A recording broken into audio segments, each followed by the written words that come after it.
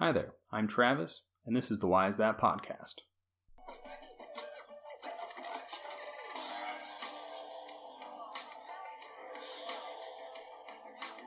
Hansel, so hot right now. Hansel. Welcome back to the Why Is That podcast. I'm very excited for this week's episode. If you remember all the way back to the introductory episode for this show, then you know that the inspiration for the podcast creation was that I often found myself wondering why is that when I encounter a phrase or situation. Sometimes it works the other way around, and I discover something in my historical research and I wonder, is this why? This past week I was reading about French history and I encountered someone named Gilles de Rais. He fought alongside Joan of Arc during the 100 Years' War, but is more famous for killing a large number of children after the war. The description of the tactic used immediately made me think of the fairy tale, Hansel and Gretel. Before you say anything, I know that Hansel and Gretel is a German fairy tale, but I thought that it was still possible. It turns out that I had missed the mark with my connection. Then I wound up down the rabbit hole of the origins of Hansel and Gretel, so I decided to turn the time spent in this rabbit hole into a new episode.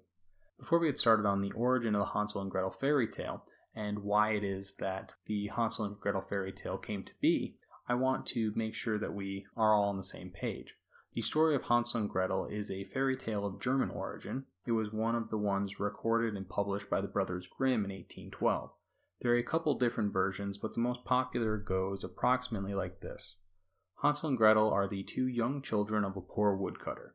A great famine settles over Germany, and the wife of the woodcutter is afraid that she and the woodcutter will starve to death unless they abandon the children in the woods to fend for themselves. Little did the parents know, Hansel had overheard them, so he hatched a plan with his sister to drop petals as they were led away to mark the path home. After the siblings safely returned home, the stepmother was furious and determined to abandon the children in the woods again. This time Hansel and Gretel used breadcrumbs as they were led to the woods. Unfortunately, birds and rats ate the breadcrumbs, which caused the sweet children to be lost in the woods. Hansel and Gretel wander through the woods, lost until they finally found a house made of gingerbread and other candy. The two children were starving, so they started to eat the house, but were then lured inside by the resident of the house. Little did they know that the resident was a cannibal witch. Once inside, Hansel was thrown into a cage, while Gretel was forced to be the witch's slave and servant. The witch begins to overfeed Hansel in an attempt to fatten him up before she ate him, but eventually decides that it has been long enough and that it's time to eat Hansel. It has been so long since her last flesh meal that she also decides to cook and eat Gretel. The witch asks Gretel to tell her when the oven is hot enough, but Gretel pretends not to understand, so the witch leans in to test the heat of the oven on her skin. Gretel seizes the opportunity presented and shoves the witch inside the oven before bolting it closed. The witch dies, Hansel and Gretel escape, but not before stealing all of the witch's money. Hansel and Gretel find their way home, where they are reunited with their loving father, who had deeply grieved their loss. The stepmother had died in their absence, so the three of them were able to live happily ever after in the comfort due to the stolen witch money. If you were to Google most famous fairy tales, the top result would be an article from The Guardian titled Sally Gardner's Top 10 Fairy Tales.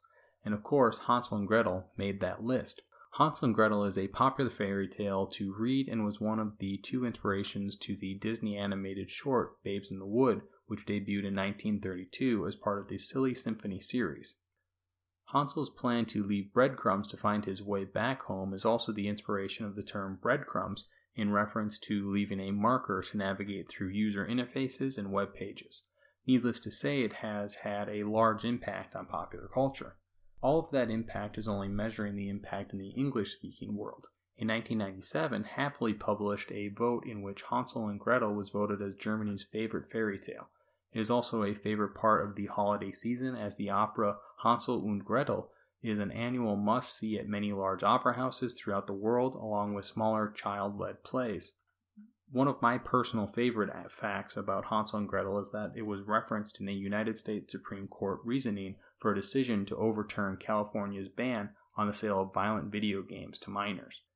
Here I will quote the decision written by Supreme Court Justice Antonin Scalia in the Brown v. Entertainment Merchants Associations in the year 2011. California's argument would fare better if there were a long-standing tradition in this country of specially restricting children's access to the depictions of violence, but there is none. Certainly the books we give children to read or read to them when they are younger contain no shortage of gore. Grimm's fairy tales, for example, are grim indeed. As her just deserts for trying to poison Snow White, the wicked queen is made to dance in red-hot slippers till she fell dead on the floor, a sad example of envy and jealousy. Cinderella's evil stepsisters have their eyes pecked out by doves, and Hansel and Gretel, children, kill their captor by baking her in an oven. The whole decision is actually quite great, but I won't read any further as this is really the only part that concerns our episode. Any fairy tale that has reached a point to be included in a Supreme Court decision seems like it is a pretty big deal. In order to understand some of the cultural impact, I think it is important to explore the individuals who collected the story and the political climate when it was published. Jacob and Wilhelm Grimm grew up to be German academics and cultural researchers who were best known for their collection and publication of oral folktales. Their work was a favorite of Walt Disney, as the collected tales include Cinderella, The Frog Prince, Rapunzel, Sleeping Beauty, and Snow White, among many, many others. The two brothers were the eldest in a family of 5 boys and 1 girl. They were born just over a year apart in January of 1785 and February of 1786. They were born in a small town called Hanau, which was located in the Holy Roman Empire's electorate of Hesse. To provide you with historical context, this is just prior to the Revolution in France, so it was very much in the days in which the Holy Roman Empire was on the wane. The brothers' father was named Philip. He was a lawyer and town clerk, but died when the boys were still relatively young in 1796. Philip's death brought hardships upon the family that was magnified 2 years later when their grandfather also passed. However, with the help of their aunt, the 2 elder Grimms were able to attend high school in Kassel. The brothers found themselves largely ignored by their teachers, who instead focused their attention on the wealthier school children. Nonetheless, the brothers buckled down, studied hard, and were rewarded by each graduating top of their respective class. This atmosphere of financial isolation, along with determined classwork, brought the 2 boys close together, where they formed a friendship and partnership that would last their entire lives. Their grades allowed them admission into the University of Marburg, where they studied law with the intention of entering the civil service. However, it was not knowledge of the law that would make the largest impact on their lives while they were at university. As we previously discussed in episode 9, flags, our modern idea of nationalism got its start in the late 18th and early 19th centuries.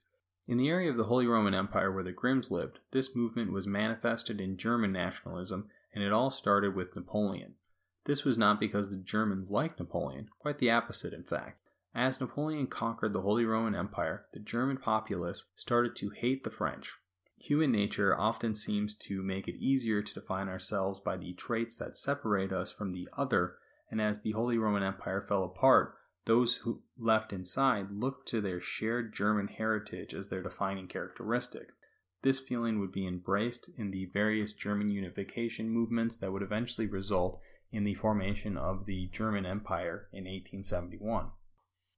It was at the University of Marburg where the brothers were really exposed to this German pride and nationalism for the first time.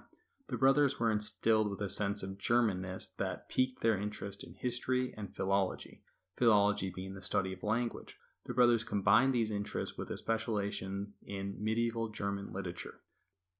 Episode 4 of the History of English podcast provides some great material about Grimm's Law and the impact that the brothers had on language study, but I'm going to stick to the folktales and literature aspect. The atmosphere of burgeoning German nationalism is when the Grimms started their career. They graduated from the University of Marburg in 1806, which was the same year as Emperor Francis II was forced to abdicate the throne by Napoleon. This dissolved the empire. The brothers' post-school professions get a little complicated and do not really add to our story, so we're just going to not discuss them at this time. As the brothers performed their literary research, they also collected folk songs and folk tales. Initially, the collection was to assist 2 of their friends and to use in critical essays about the difference between folk literature and other writing. One of their friends encouraged them to publish their collected tales, and they first did so in the year 1812 under the title Kinder- und Hausmärchen. This approximately translates to Children's and Household Tales. The title has been read to mean that the stories are appropriate for both adults and children. This first edition contained Hansel and Gretel amongst a total of approximately 200 stories.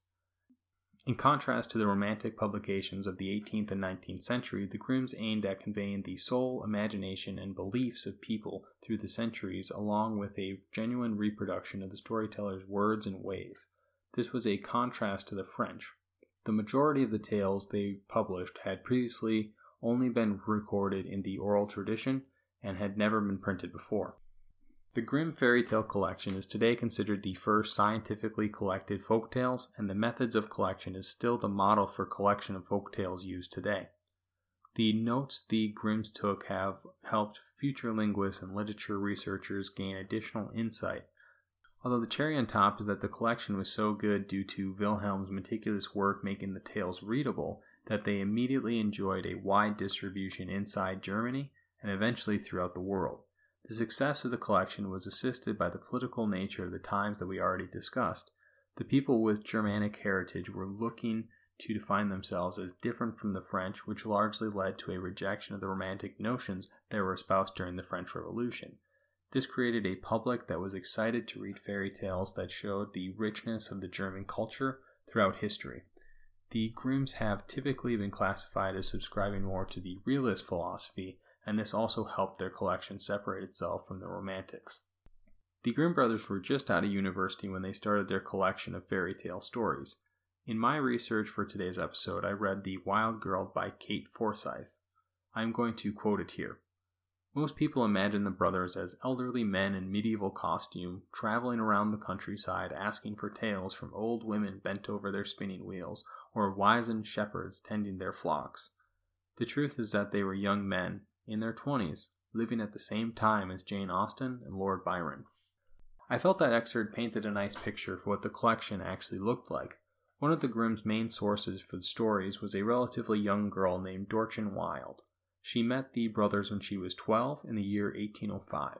She had become best friends with the Grimm's younger sister as they lived in the same town, perhaps as next-door neighbors. As I have mentioned, the Grimms were rather poor, so they did not have as much opportunity to travel to find the stories as the popular idea of their research might suggest. Instead, many of their tales were found by asking their friends and associates to tell them any stories they had heard. Miss Wilde contributed as many as a quarter of the 200 tales that eventually were published in 1812. One of the stories told by Wilde was Hansel and Gretel. Kind of a funny coincidence, since Dorchen Wilde would be famous for her tellings of fairy tales, and Wilhelm Grimm is famous for the collection of fairy tales. These two fell in love, but were then forbidden to see each other by Wilde's father. This made their real lives a forbidden love story. Eventually the two would marry in 1825, but not before a romance full of drama, heartbreak, and triumph that you would be forgiven for thinking belonged inside of one of Grimm's tales, rather than in his life. So this gives us the story of the Brothers Grimm, the political landscape, and how they learned of the tale of Hansel and Gretel. Part of the reason that Hansel and Gretel would grow to be so famous was Humperdinck's children's opera we already discussed, but its location inside the first edition of the fairy tales has seen it translated to just about every language in the world. Hansel and Gretel is classified as a Class 327 fairy tale in the Arne-Thompson classification system. The classification system groups together similar fairy tales that allow for easier organization and analyzation of folklore. The Class 327 is known as the Child Defeats Ogre, or the Children and the Ogre class. As Hansel and Gretel actually defeat a witch, they are further categorized into the 327A variant. The 327A variant is titled The Children with the Witch. These tales were popular throughout Europe and particularly in the Baltic countries. It is important to note that in the archetype, the contact with the ogre or witch is involuntary. Stories of youthful heroes seeking out ogres are a different category altogether. An example of a similar story from a different part of the world is the tale of Hoppo My Thumb, which was a fairy tale published by Charles Perrault in France in the year 1697. The tale is so similar that it starts out with two brothers who are to be abandoned in the woods, but find their way home first with white pebbles, and then fail to find their way back the next day when birds eat their breadcrumb trail. The difference is that the brothers wander upon an ogre's home rather than a witch's, but both end with a daring escape and the children finding riches. Hop Over My Thumb should not be confused with Tom Thumb, as while their names are similar, their stories are not. Both Hop O'er My Thumb and Hansel and Gretel follow in the noble tradition of following a trail out of danger that is often dated all the way back to Theseus and the Minotaur. The thread as the path home also appears in the story of Finette Cendrillon by Madame Aulnoy, which was a French fairy tale published originally in 1698 and then translated to English and published as Finetta the Cinder Girl in 1721. In this story, Finetta's parents were determined to abandon her and her two sisters deep within the woods, but Finetta's fairy godmother gave her a magic thread that could attach to the door so that as it unwound, she would be able to find her way home. The fairy godmother then suggests ashes for the second time that they are left in the woods. In this tale, it was 3 times a charm for the parents, as the little girl left peas that were eaten by pigeons for her trail the 3rd time. If I have learned anything from these fairy tales, it has to be that bits of food make for a terrible trail marker in the woods. Finetta and her sisters were instead lured to a giant's house that was made of gold and jewels. She escapes by pushing the giant into an oven. As a quick aside, the thread that appears in both Finetta and Theseus' story is a ball of thread. In Old English and Middle English, it was not called a ball of thread, but rather a clue of thread. C-L-E-W. The use of the thread as a means to find one's way back is where we get our modern word clue, meaning a piece of evidence used for detection of a crime or solving of a mystery. One of these stories in Pentamerone, which was a fairy tale collection published in 1636 by the Italian poet Giambattista Basile, also provides a story of a father abandoning his children in the woods, but it was the father's trail of ash that was able to guide the children home the first time.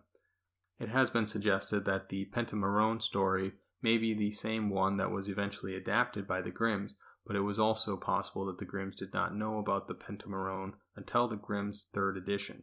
An even older tale in Martin Montagnot's Schwanbücher in 1557 to 66 tells the story where it was just a younger child who gets abandoned in a plot by the older sibling and stepmother. In this case, it was first a trail of sawdust, then chaff, but the 3rd time the hemp seed was eaten by birds.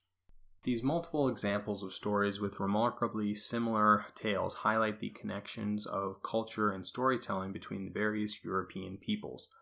However, beyond the example of Theseus, which really is not that similar, all of these stories seem to first appear in what would be considered the late medieval period or the early modern period. This would hint at some sort of origin of this type of story within the past 1,000 years.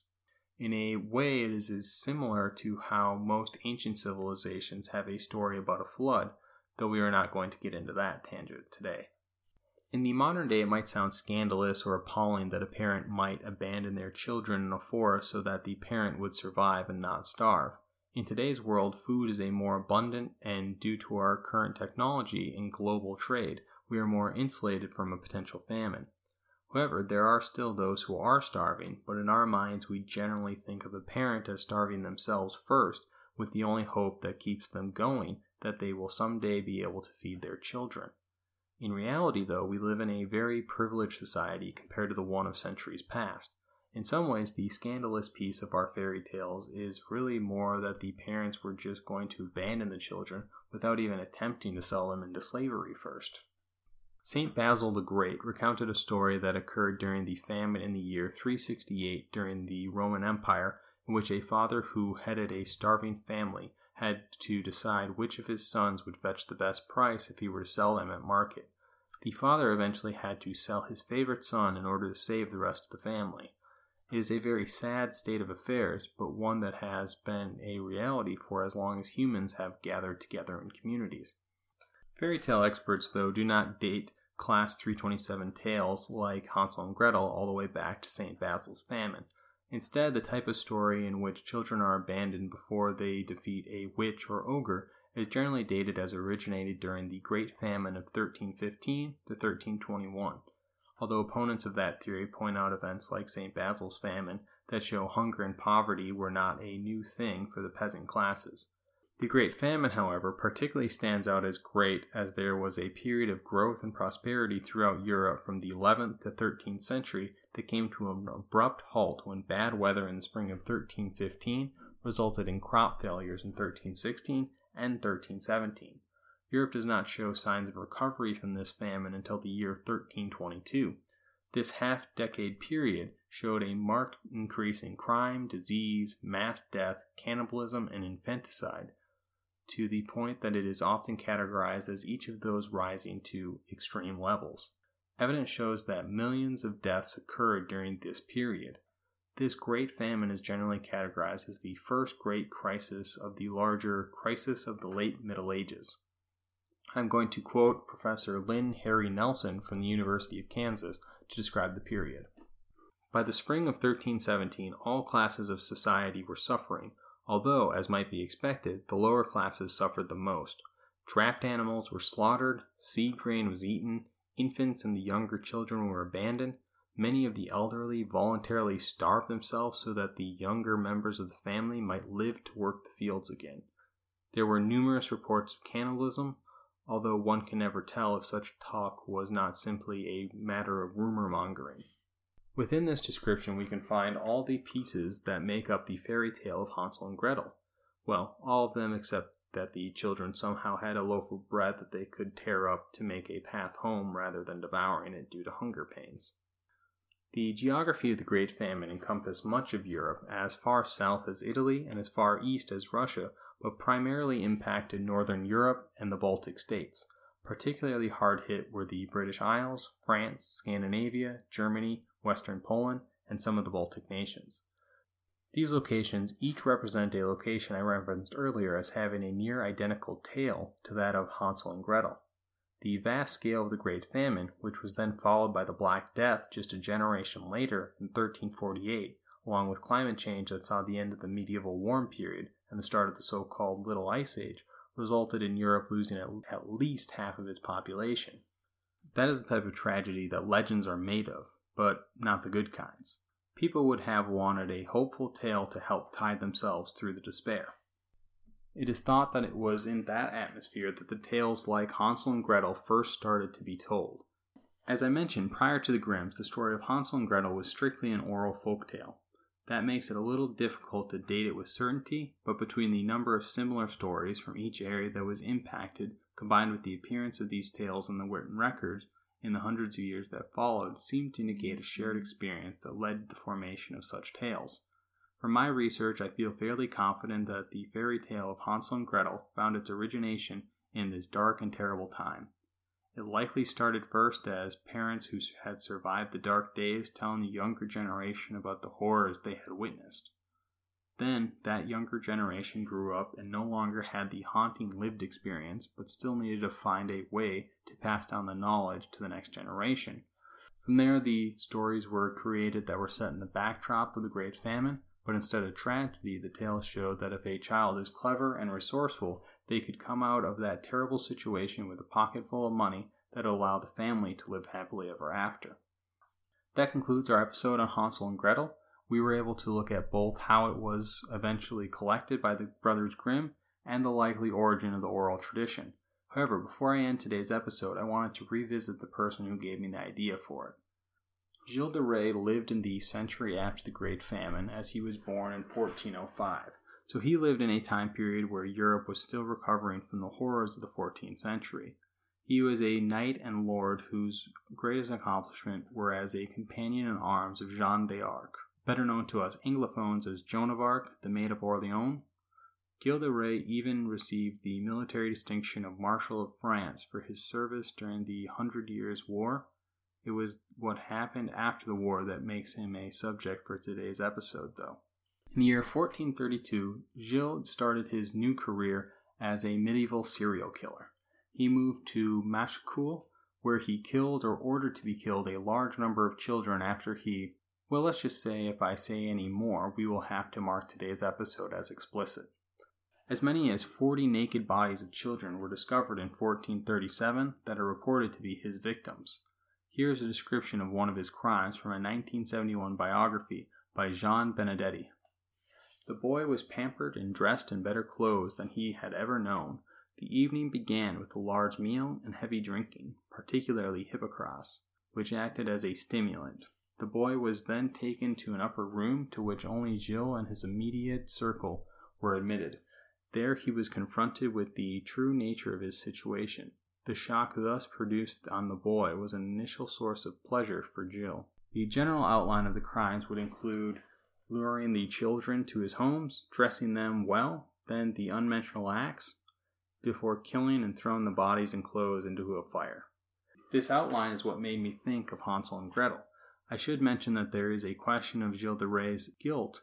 Recently there have been suggestions that he may have been the victim of a sinister plot or of the Inquisition with specific intent to rob the man of his lands and titles by inventing a horrible crime. That would be the same time period that saw the Knights Templar brutally disbanded, so it certainly is possible. That potential conspiracy, though, does not concern us today. I previously mentioned Charles Perrault as he was the one who published the tale of Hop O' My Thumb in 1697. Well, in that same book, Perrault provided another tale about a character named Bluebeard. The difference between the real-life Gilles de Rais and Bluebeard, though, was that Bluebeard was a wealthy, violent man who killed his wives rather than random children. Bluebeard tells the story of the most recent wife's attempt to avoid the fate of her predecessors. This folk tale is where the term bluebearding, which means to kill a series of women or seduce and abandon a series of women, originated. When I read the story of Bluebeard and researched the story of Gilles de Rais, I really did not connect the two, as both crimes are quite different. However, Gilles has been connected to Bluebeard since at least the days of Perrault, so who am I to argue with the connection? Okay, that was fun. Well, maybe not the end portion with Gilles de Rais. That was a little terrifying, but the rest was a nice trip with an old favorite. I hope that you enjoyed today's episode about Hansel and Gretel. Be sure to subscribe to the show using your favorite podcast app, including Acast, Apple Podcasts, Stitcher, iHeartRadio, Podbean, Podcast Republic, and wherever podcasts are streamed. If you would like to stay up to date with the show, you may follow us on Facebook or Twitter at WhyIsThatPod. You may also email me at whyisthatpod@gmail.com or visit the website www.whyisthatpodcast.blogspot.com. Okay, as they say, parting from you is such sweet sorrow. I look forward to speaking with you again in 2 weeks. Cheers.